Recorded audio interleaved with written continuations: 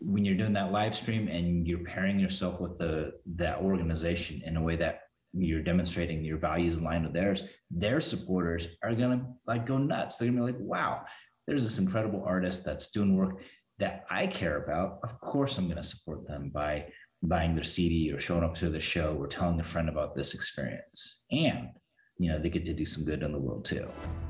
It's easy to get lost in today's music industry with constantly changing technology and where anyone with a computer can release their own music. But I'm going to share with you why this is the best time to be an independent musician, and it's only getting better. If you have high quality music, but you just don't know the best way to promote yourself so that you can reach the right people and generate a sustainable income with your music, we're going to show you the best strategies that we're using right now to reach millions of new listeners every month without spending 10 hours a day on social media. We're creating a revolution in today's music industry, and this is your invitation to join me. I'm your host, Michael Walker. All right, so I'm excited to be here today with Simon Tam. He's an author, musician, and activist, best known as the founder and bassist of The Slants, which is the world's first and only all-Asian American dance rock band. He also founded the Slants Foundation, which is a nonprofit that supports artists and activism for underrepresented communities. He actually won a case that went to the Supreme Court, and he's got a really interesting story. So I thought it would be great to have him on today to basically talk a little bit about how you can align your music and the platform that you're building with the causes that you care about. So Simon, thanks so much for taking the time to be here today. Thanks so much for having me. Yeah, absolutely. So to start out with, I know you have a pretty interesting story. So I'd love to hear you talk a little bit about how you started the Slants and how you got to this point.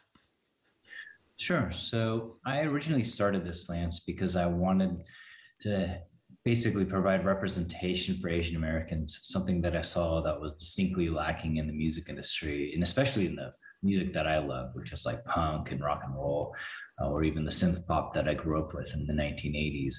And so in the kind of early to mid 2000s, I just had this idea, like, what if I started an Asian American band and we just write songs about our experiences and kind of kick it off from there. Decided to call it The Slants as kind of a way to tackle this false stereotype that all Asian people have slanted eyes. And it's kind of a way to reappropriate that like old racist stereotype and turn it into a badge of pride. And I mean, the response was just so unbelievable, more than anything else I've ever had in my music career, with kids writing to us, telling us how much it meant to them to see something like that. Of course, things took a pretty chaotic turn after that when we tried to apply to get a trademark for our name. And that's what eventually led us into this really long legal battle. It lasted about 8 years, and it ultimately ended with us at the US Supreme Court fighting for the right for us to register our trademark, but ultimately for the right of all artists to be able to express themselves and to use creative expression as a way to pair it up with meaningful content and speech that we believe is important to us. That's awesome, man. I think that's pretty remarkable that you were able to take something to the Supreme Court like that in over 8 years, win a case, not just for you, but for really the impact that can make for other artists as well. So I'd love to hear you talk a little bit about, we had a chance to connect a few weeks ago, and you talked about really how you're able to align your platform and your music with these other causes that you care about. So maybe you could share a little bit about some examples of different types of venues that you performed at and different ways that you've really been able to align with these different causes. I think that a lot of artists who maybe are passionate about a particular cause kind of take it one step at a time. Like, nobody sees this end goal of like what it fully looks like without taking those initial steps and making some of those initial forms of reaching out to different organizations. And that's kind of like us. We kind of started out touring and playing as any other traditional band, but it wasn't until we started getting all these notes from these kids that we realized that we needed to take it a step further. And so that kind of began with us enrolling in classes on diversity and inclusion, and even counseling, because a lot of the kids that were like reaching out to us had been bullied, were physically attacked. Some of them were contemplating suicide, and we needed to be able to handle that appropriately, especially since they felt like they could turn to us, but not necessarily their parents or school teachers or that sort of thing. So our first foray really was doing workshops at a lot of the places where we would perform. Like we would play at night, and then in the daytime we would do workshops with kids and talking about how to address their issues of bullying or their own identity, and working with organizations to do that. But then as our career progressed, we just realized there were more and more causes that we were passionate about that we felt like we needed to get behind. So that incorporated everything from playing at US prisons to military bases overseas to playing at like law schools and anime conventions. So, we played a lot of unconventional stages for for a typical rock band, but it ended up being really rewarding for us in all kinds of ways. And it eventually inspired us in 2018 to launch our own nonprofit organization. So nowadays I spend most of my time mentoring other artists, funding artistic projects like films or albums, and just helping people explore like what it means to be an artist activist, how that could be very enriching for like their own personal satisfaction, especially if they have things they care about, but also how they can incorporate it into their work in a meaningful way that doesn't like tokenize it or doesn't try and like exploit the causes that they're trying to support. That's awesome, dude. And what a great example of, yeah, your role as a musician and the influence that you have in using it in really a positive way, and also kind of the responsibility and it's kind of like scariness of that, if kids coming to you who are suicidal, who are really leaning on you, and you can really help them, but also putting you in the spot of where you guys actually did the work and you figured out how can we actually support these people who are connecting with the music is really awesome. One thing that you mentioned was about how this is about taking it step by step. And at the beginning, you're really figuring out what are the causes that you're truly passionate about that you can align with, and starting to reach out and build relationships with the organizations that are part of those causes.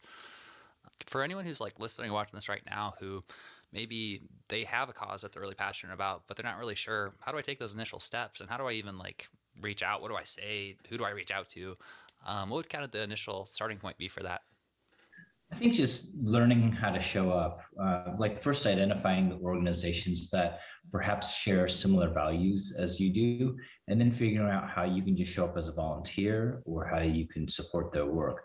Maybe it's beginning with educating yourself about the issues that they work on. Perhaps it's, getting involved with a fundraiser or maybe some of the other opportunities that they might have available. That's what we kind of started doing. We started reaching out to other organizations who I thought, hey, they're doing some pretty great work, and I would just show up at their at their office and volunteer by like stuffing envelopes, making copies, or helping promote their events. And I just kept showing up again and again. And they realized that I wasn't there just because it seemed like a hot moment to like jump on that particular cause, but I was wanting to really be fully vested as a member of the community. And my roles with these organizations grew from the guy who shows up at our events to eventually, in many cases, being on the board of directors, sometimes chairing the organization, helping lead their campaigns and that sort of thing. I think with like artists who just want to like get a taste of it, just calling or emailing and just saying like, how can I help you is a great way to start. And to also not be dissuaded if the organization doesn't have capacity at the moment to have a volunteer, you can still support them by donating your time and money and energy, by getting educated yourself. And then as their capacity grows, maybe they have room for you to like step in. And I think it's really important because the local organizations help keep us accountable. Like instead of just writing a song about a cause, which I think is important, it's part of the process. It's like taking that additional step and say like, I'm actually working with somebody to actually bring about that change that I'm passionate about, and to find a way to make it happen. Mm, that's awesome. That makes so much sense, dude. That the way to start out is by figuring out how can you provide value, how can you actually align with those causes. And so it sounds like really step number one is making a list of those organizations that you care about, that you actually can align with, and starting out not by trying to figure out, because the way that you described it is like a very selfless is probably the right way of putting it, but it's really about focusing on them and how can you provide value and how can you align with the cause. rather than thinking about me, or like, how is this going to benefit me, or how can I, kind of partner with this. It's more about how can I help and how can I provide value, how can I serve. So it makes a lot of sense why that would be the best way to start. To really just show up and provide value. The same advice could be applied to any area in the music industry. If you want to get a corporate sponsor, like if you're like, hey, I want to work with Fender or Gibson, you don't begin by talking about yourself. You begin by thinking like, what is the audience that they're trying to reach and how you can play a role in helping them get there. Or if you're trying to book a show, nobody cares what bands you played in high school or how many years you've been playing the guitar. They want to know, can you sell tickets? Can you sell drinks at this event? And if so, as long as you could find a way to get that across and they receive that message, they're going to be much more willing to work with you, to give you a shot, even if you've never played there before or don't have relationships. I think too often we forget that as artists who are being generous to the world by bringing creativity to it, we have value in so many different ways that we can offer other people. And if we do it in a way that other people can see themselves in it, then they're going to be much more likely to work with us and oftentimes surprise us by taking that extra mile and serving us in ways and working with us in ways that you could never even expect. But it begins with demonstrating that value first. Mm, that's so good. And you're so right too, that that this just is like a life lesson. It's just that when you can focus on providing value and serving, and the more that you can kind of come into different relationships with that in mind, the more counterintuitively, like, you don't do it because you're trying to do it for yourself, but by doing that, ultimately, like, what you give comes back, tenfold. So it is like a really valuable kind of superpower if you can get into the mindset of thinking, how can I provide value in the situation? How can I help? How can I serve? Even just asking those questions, like you mentioned, how can I help out? I'm trying to figure out how, what I can do to provide value. Is always going to, like, it's hard for someone to be like closed off when someone like genuinely just wants to provide value. Just building that connection, and again, as long as you frame it up in a way that others see themselves in it, like you might yourself think of something as being very valuable, like, hey, I'm going to host this concert and invite this organization, but they might not have the staff to be able to show up and be a part of it or to promote your concert in that way. But if you ask them, like, this is what I have to offer, how can this align with what you're doing? Or how can we use creativity to build something together? Then oftentimes you'll get results that surprises everybody. Like, you know, an example is like for a long time that everyone was trying to get like a Tiny Desk concert. They're submitting it to NPR. They're like, oh, pick me, pick me, pick me. And I think Tiny Desk is cool. It's a great platform and all that. But then I started thinking, wait, what if I kind of recreated the Tiny Desk concert concept and did it in a way that doesn't just serve myself? So when we were on tour, I started contacting nonprofits that were doing stuff that I thought was really cool. And I was like, hey, could we come in there and play in your office? We do a concert. We'll tell people to donate to your organization. We'll give your staff some free merch as a way just to say thank you for the work that they're doing. And it was everything from like playing in rescue shelters, like no-kill animal shelters, and we'd bring puppies on screen. It was really, really fun. Or to playing at the national headquarters of the ACLU.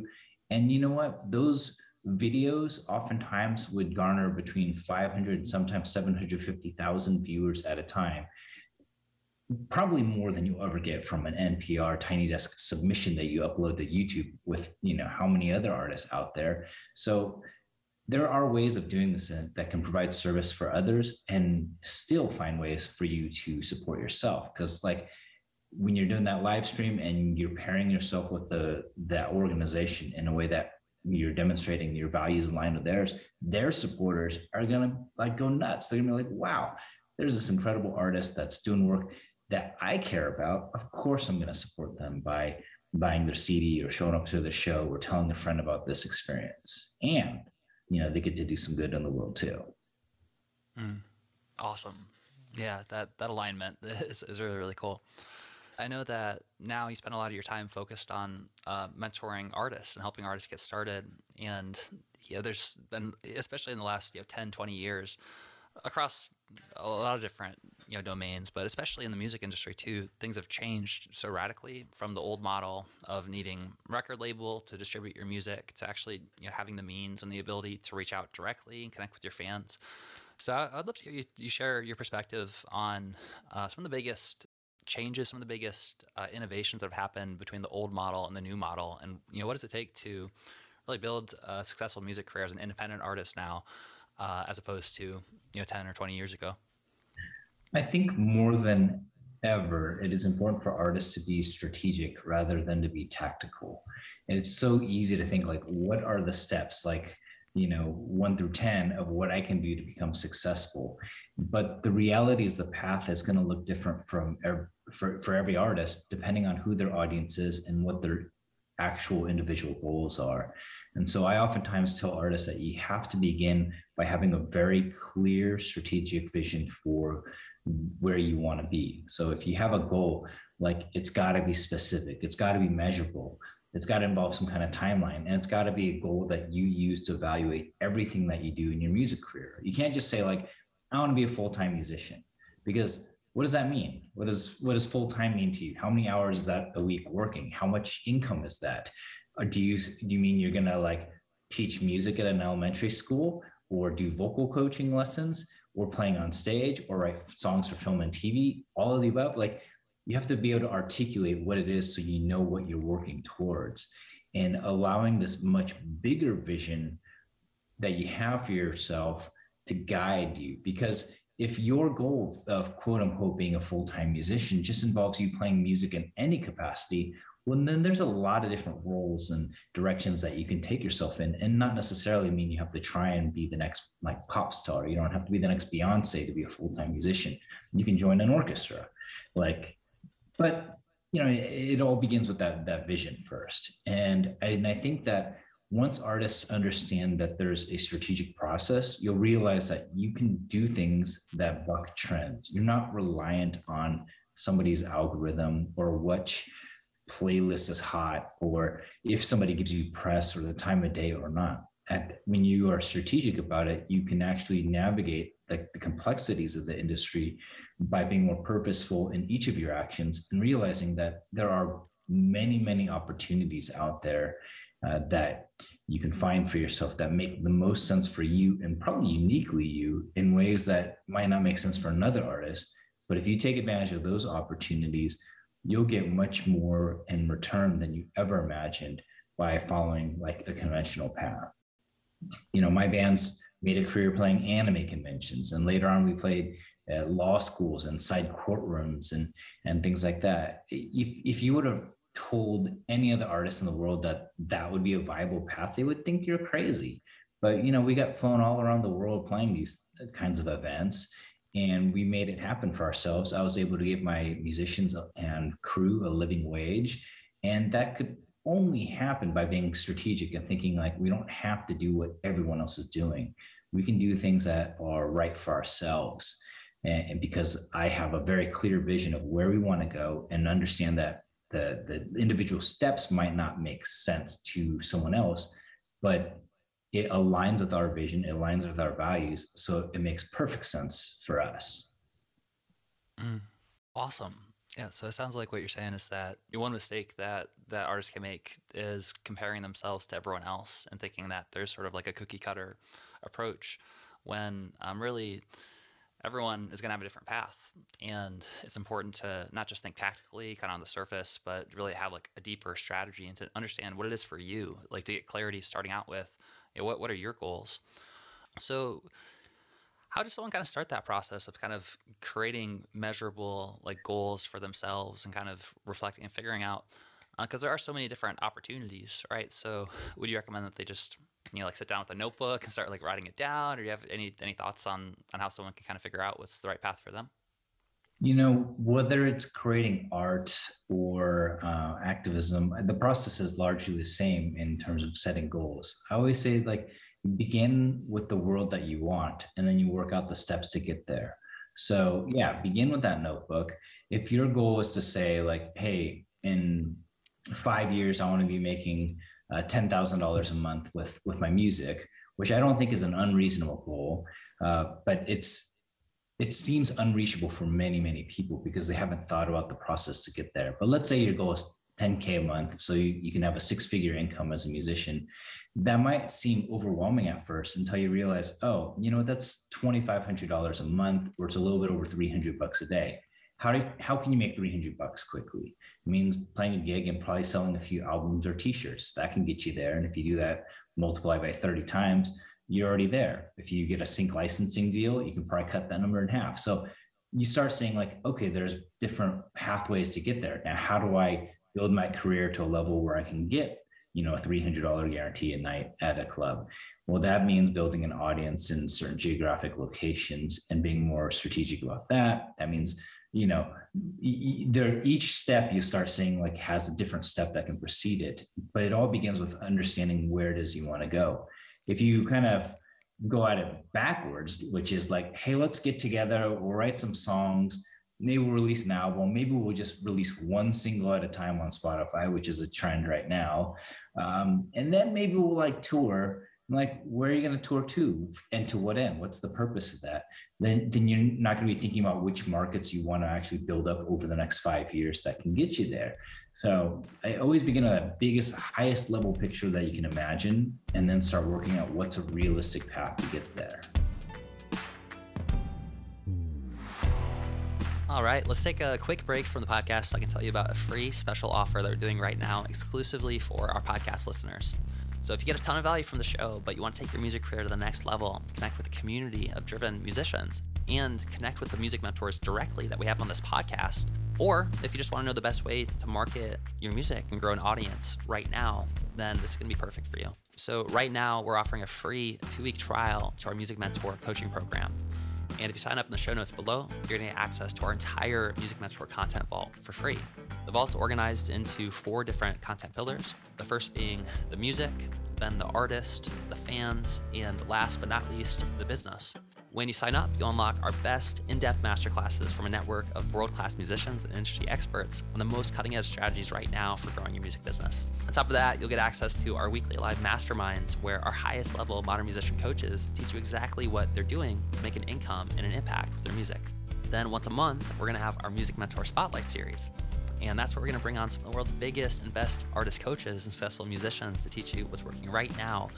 And one of the most amazing parts is that you can get your questions answered live by these top-level music mentors. So a lot of the people that you hear right here on the podcast are there live interacting with you personally. So imagine being able to connect with them directly. On top of all that, you'll get access to our private Music Mentor community. And this is definitely one of my favorite parts of Music Mentor, and maybe the most valuable, is that you're going to have this community where you can network with other artists and link up, collaborate, ask questions, get support, and discuss everything related to your music career. So if you're curious and you want to take advantage of the free trial, then go click on the link in the show notes right now and you can sign up for free. From there, you can check out all of the amazing content, connect with the community, and sign up for the live masterclasses that happen every week. This is a gift for listening to our podcast, supporting the show. So don't miss it out. Go sign up for free now, and let's get back to our interview.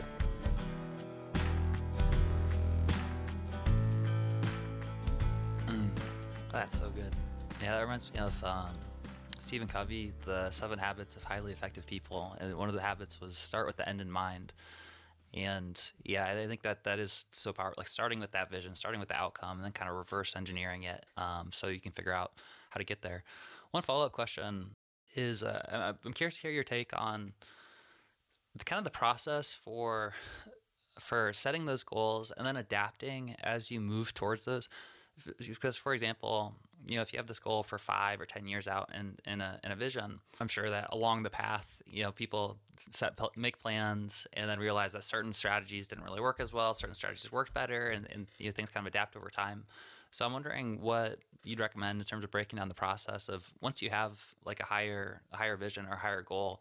Do you do like a quarterly type of planning, like 90-day projects, or like yearly, or like what's like a regular system that you use to sort of move towards those goals? I oftentimes like to break it up, like, between a 5-year goal, I like to chop it down to like an annual goal. And then I will usually have like quarterly targets, like, am I on track or not? I think in regards to that, there's 2 things I want to mention. One is to realize that sometimes things take time to grow, and require a lot more investment up front. So you might not like see that payoff right away. But if you know it's really aligned with your vision and your goal, you should continue persisting. A lot of times we experience what's Seth Godin, this great marketing mind, calls the dip. If you're in the middle, you got to know if you're in a dip, it means something you need to persist or work through and not give up on, because when you come out the other side, you're going to be much more ahead. Or if it actually is a failed tactic or path. And so I oftentimes say, like, oftentimes we need to give our goals and give our strategies to get there a chance. And sometimes that means sticking with them probably a little bit longer than we ought to. The other part of that, though, the other side of that coin, is that knowing that if it isn't going to be viable in terms of an option, being willing to walk away from it and knowing that it's okay. Like sometimes we get so attached to certain tactics, we treat it like oh, I invested all this time and money and energy into this one thing, and we hang on to it needlessly. It's just a sunk cost. It means like it was a lesson learned. You could thank the universe for the lesson you learned and move on. Don't get hung up on things that don't work. And so we're always going to have to be navigating and trying to balance those two kind of extremes. And I think the more that you do it, the more you develop an intuition of what works or doesn't work. But no matter what, know that it does take time. So probably you want to give it at least a quarter, but more likely probably at least 6 to 8 months. I mean, I oftentimes think about like treating it like the gym, like no amount of working out that you do today will get you in shape. No one knows how long it takes to get in shape, and it's probably different for every person anyway. But what we do know is that if you consistently show up and work out on a regular basis, that one day you will get in shape. And if you maintain it, it actually becomes easier. So a lot of that's like the goals that we work on for ourselves. They require consistency and they require a lot of persistence. And if you give up early, and that means that those gains that you might not have got, that you could have gotten, especially if they're just underneath the surface, that means it's a waste if you give up too early. So just we got to be constantly evaluating it. Am I showing up? Am I doing the work? And do I have the confidence and the persistence to know that if I persist on this path, it will help get me closer to my goal? Then if you know that's the right path, keep at it. Mm. Yeah, that's super well articulated. It kind of reminds me of this analogy of planting a seed. So like when you start planting a seed, or like for a tree, if you don't give it time, if you don't nurture it, if you don't really like if you're not patient enough to let it grow, then you can like dig it up. You're like, why isn't this growing fast? So you like dig it up and it doesn't grow. So it really does take nurturing, and it takes patience, and it is more of a long term. It's a marathon, not necessarily a sprint. And also, I mean, it is kind of a paradox too, right? Because like you mentioned, sometimes there's just a strategy, like you're never going to find a sunrise if you're moving west, right? So sometimes the strategy just doesn't work. So it sounds like what you'd recommend is really maybe leaning in the direction of giving something a little bit more time than you think that you need in order to really give it a fair chance. And you mentioned that you get better at it over time. Like you kind of build this intuition for what's working and what's not. When do you actually kind of decide to like cut the ties? So, okay, like this is working. It's like 6 or 8 months afterwards, and it's just like no results at all. Or what's your thought around that? I mean, it really depends on the tactic itself. But I think that, yeah, if something's not like bearing fruit, then don't continue like throwing resources at it if it's been a length of time. Just knowing that some things take longer than others. And so you kind of have to understand what you're getting into if you're diving into a particular like path. And so one way of like improving your intuition is having a really, really good sounding board.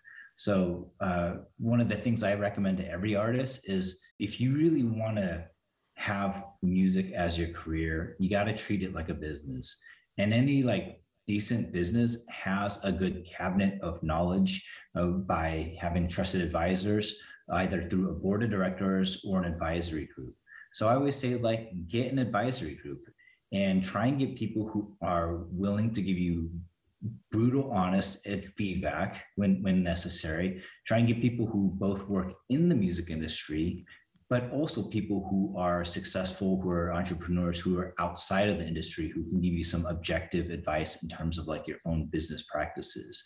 And so if you have a group of people, even if it's just a few mentors that you can turn to from time to time, who can kind of help steer you, you can develop that intuition a little bit more quickly.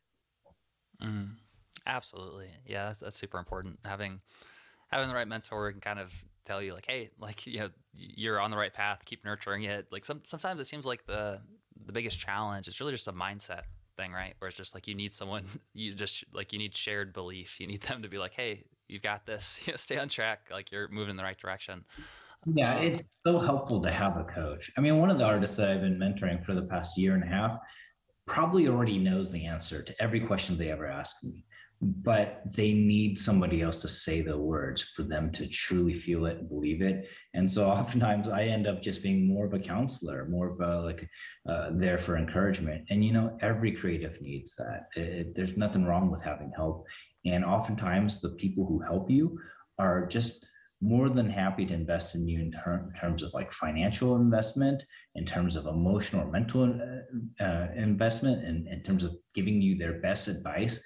Like, learn from other people's failures, learn from other people's successes. They're oftentimes more than happy to do this because they want to see you succeed. And if you can find those people who can be those coaches and those cheerleaders for you, then by all means bring them on board. I mean, I kind of called it a advisory group or board of directors, but I do recommend like really treating it like that. So for my own board or advisory group that I had for my band, I would send them quarterly reports. These are how many shows we played. Here's our income. Here's where we are. Here's press we've received. And I would say, like, here's what I'm planning for the next quarter. And I'd love your feedback and see what you think and really consider their advice.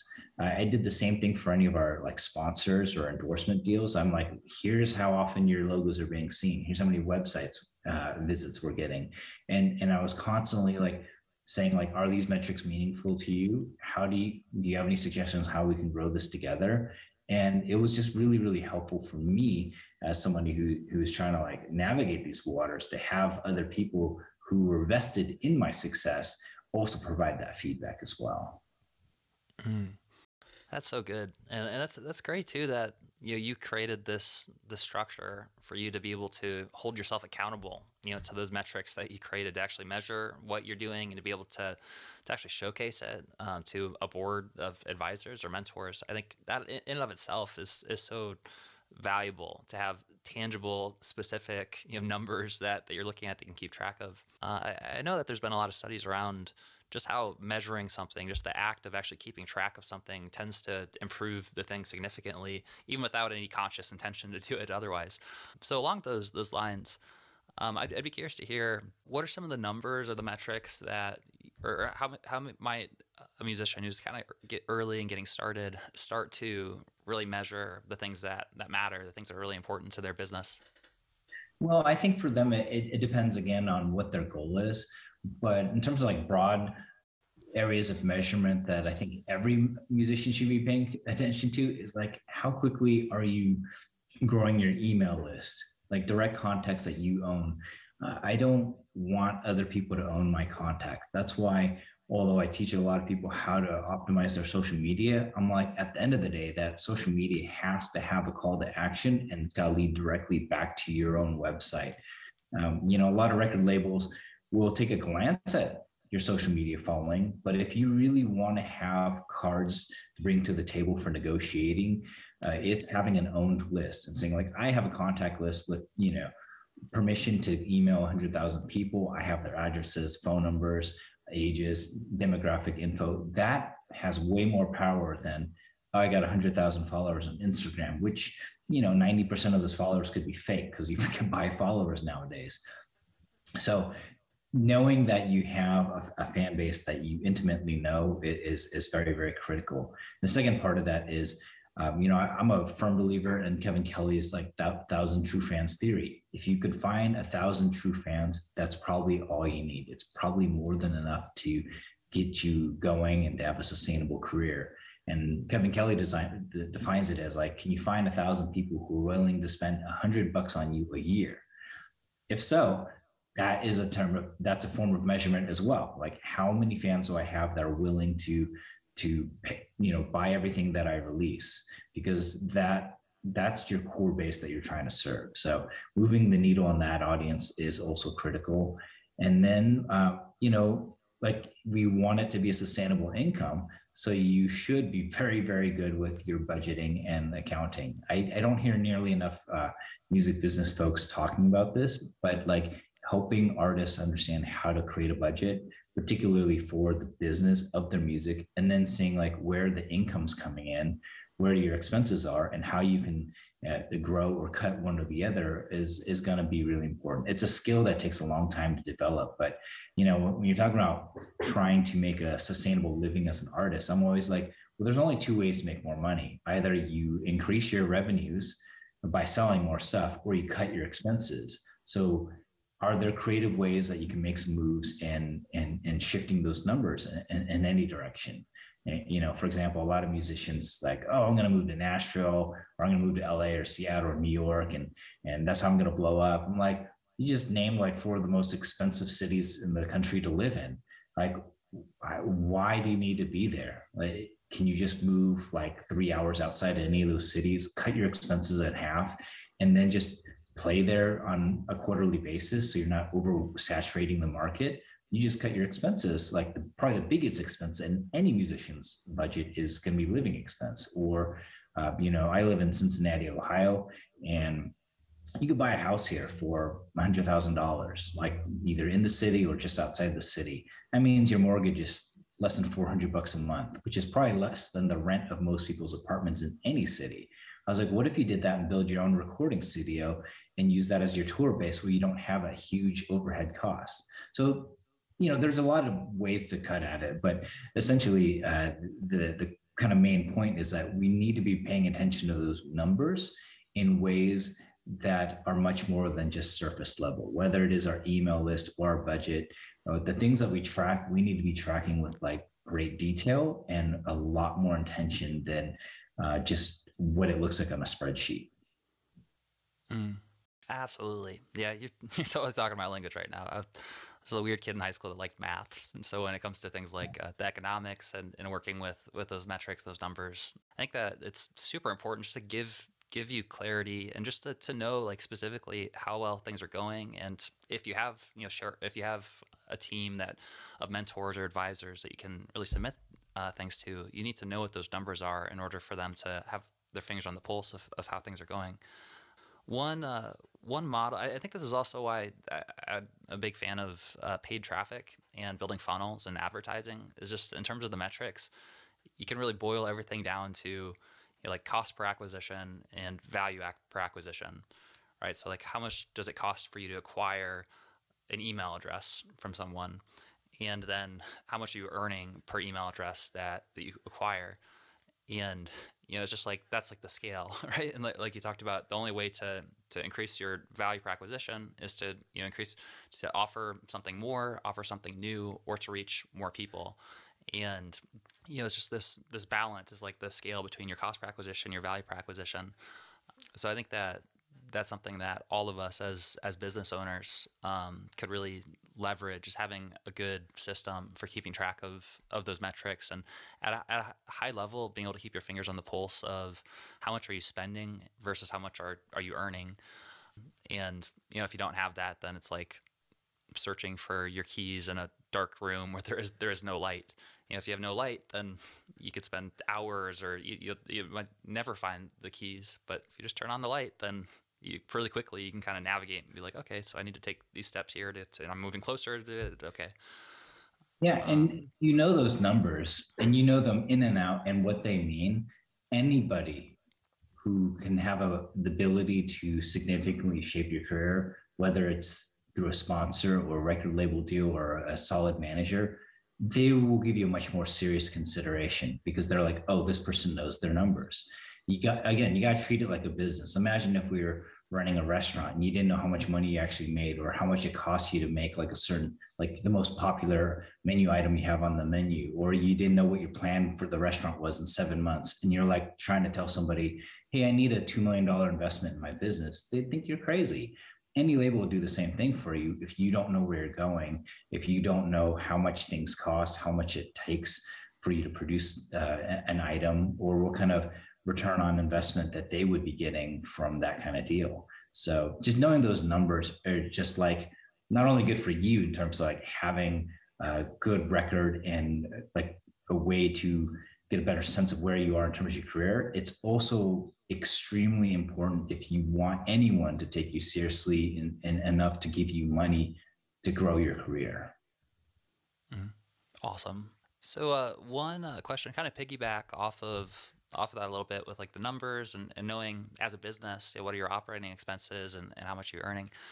Obviously, one of the biggest challenges or things when it comes to having a successful business or being a musician that is able to spend the majority of their days focusing on their music is figuring out, how do I sustain myself? How do I make enough income to actually do this full time? So I'm wondering if you could share maybe a few different ideas for any musician who's listening to this right now who maybe needs some creative brainstorming of different income opportunities or different. Obviously, there's a lot of different, like you talked about before. There's different paths you can take. But what are a few of the biggest opportunities that you see right now for artists to be able to actually sustain themselves full time? I think right now we have to realize that you're probably not going to make a decent income from streaming. Like I don't think anybody really thinks that as a serious consideration. But if you can see streaming or getting a lot of people to check out your music as a means of getting someplace else, then you're probably on a better track to do so. So for those musicians out there who are passionate about performing on the stage, I think that is definitely a huge viable income source that we can pursue, particularly as the world is starting to open up again and there are those opportunities. But I would say be open to playing unconventional stages and opportunities, particularly if you could find like a niche or a unique audience that you yourself could tap into because it fits with either who you are, what you're passionate about, or what your music is about. If you can find something that does that, like conventions and that sort of thing, then you can really get some pretty substantial wages just from doing that alone. And if you can find that niche market, you can also leverage corporate sponsors or investors or other people to do that too. So like if you're very, very passionate about, I don't know, soap, there's like a soap maker convention in this country, I believe it or not, and you can partner with soap companies or, like find the thing that is uniquely you that you can, that what makes you yourself unique that other people can't claim. If it's your story, your lived experience, your song content, or some combination of all those things, figure out what is the audience that's going to resonate with those things the most. And if that could be a group, like a unique trade group or convention or something like that, that's a huge opportunity that you can use or leverage to kind of get probably a pretty decent source of money there. So I think that's like one of the big things. If you're not a performing artist and you just want to like write songs or you want to sell your songs to film or television or that sort of thing, that there's going to be a different path for that as well. So also it's important to understand like where you want to go, because you don't want to inadvertently choose a path that you don't want to be stuck on. Like even if it pays you well, if it ultimately leads to dissatisfaction or is different than your goals outlined, then you probably are going to be really unhappy if you do it. So figure out like the stuff that you're really, really passionate about, and then think, how can I funnel or like combine that passion with somebody else's values and passion? And if I can put the two together, then that's a match made in heaven. That's going to provide ample opportunities. Mm, awesome. In my head, I'm just imagining now like a soap company, like it's like aligning with the soap company. Oh, I totally creative. I mean, so here's the thing, like when I was actively touring, I had partnerships with hotel companies. So we had places to stay on tour.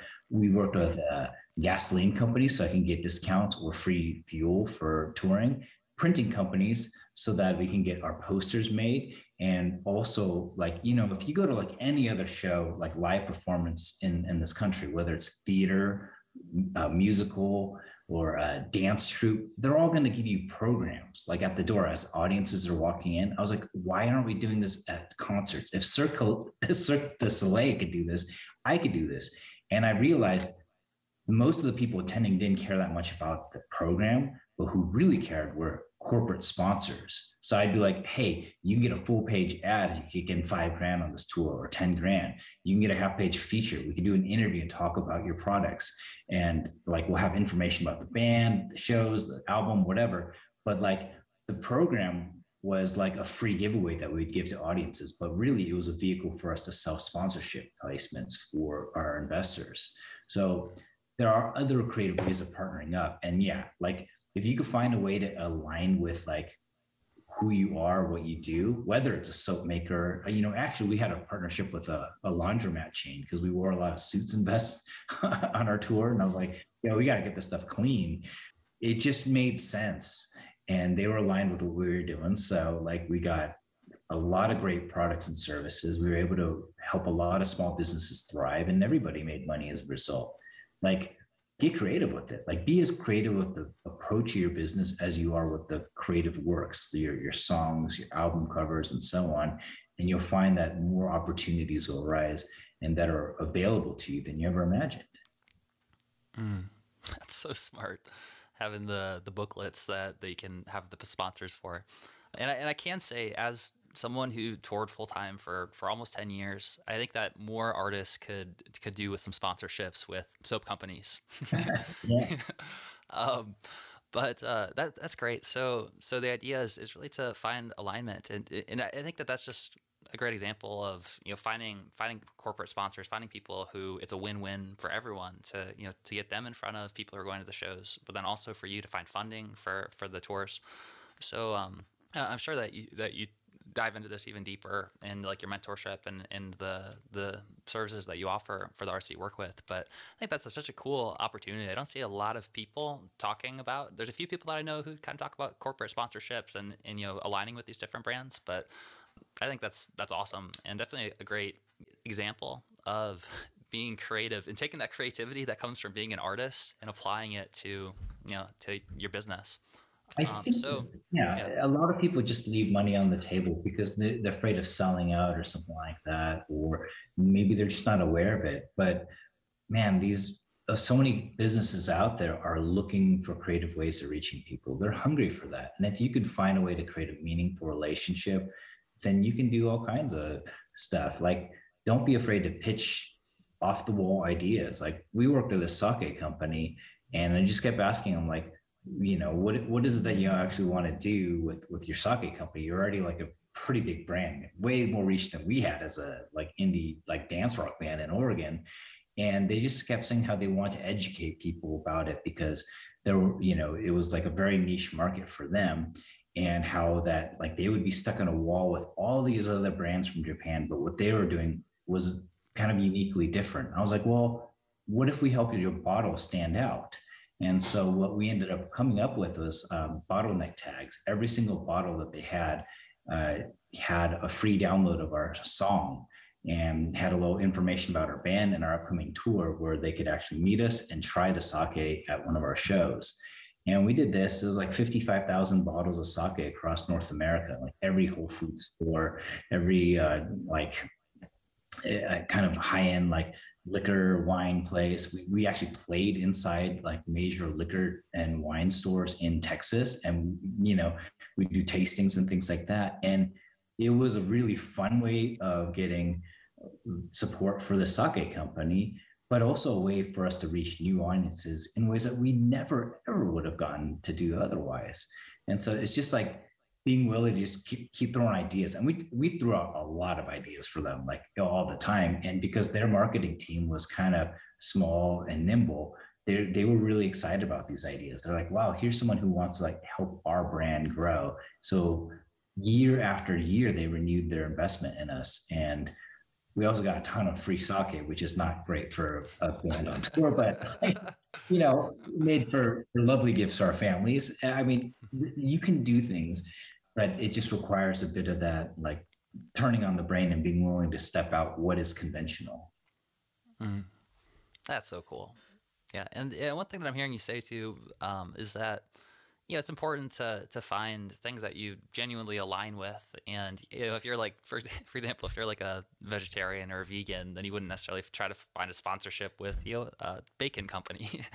So it is important to like find the ones that you align with, that you have a shared message, and that you might be undervaluing yourself and kind of the creative value that you can offer to these brands, because it's cool to align with a band, to align with someone, actually, to partner with a musician like you. So that's just awesome. What a great example of leaving like potential value that 99% of artists, I think, would never even think of if it wasn't for, hearing your story and hearing you share some of those ideas. So Simon, thank you so much for taking the time to be here today and share some of the lessons that you've learned. And for anyone who's listening or watching this right now who'd like to connect more, hear more about what you offer in terms of mentorship, could you share a little bit about where they can go to connect more?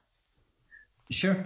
You can go to simontam.org to learn more about me and my work, or if you're interested, we do a lot of mentorship and funding of artists of color at the Slants Foundation. So that's theslants.org. But either way, I'm kind of an open book, and folks can reach out anytime, and I'm always happy to share what I got. Awesome, man. Well, like always, we'll throw all the links in the description and the show notes so you guys have easy access. And yeah, thanks, man. This has been a lot of fun. All right. Thank you so much. Hey, it's Michael here. I hope that you got a ton of value out of this episode. Make sure to check out the show notes to learn more about our guest today. And if you want to support the podcast, then there's a few ways to help us grow. First, if you hit subscribe, then that'll make sure you don't miss a new episode. Secondly, if you share it with your friends or on your social media, tag us. That really helps us out. And third, best of all, if you leave us an honest review, it's going to help us reach more musicians like you who want to take their music careers to the next level. The time to be a modern musician is now, and I look forward to seeing you on our next episode.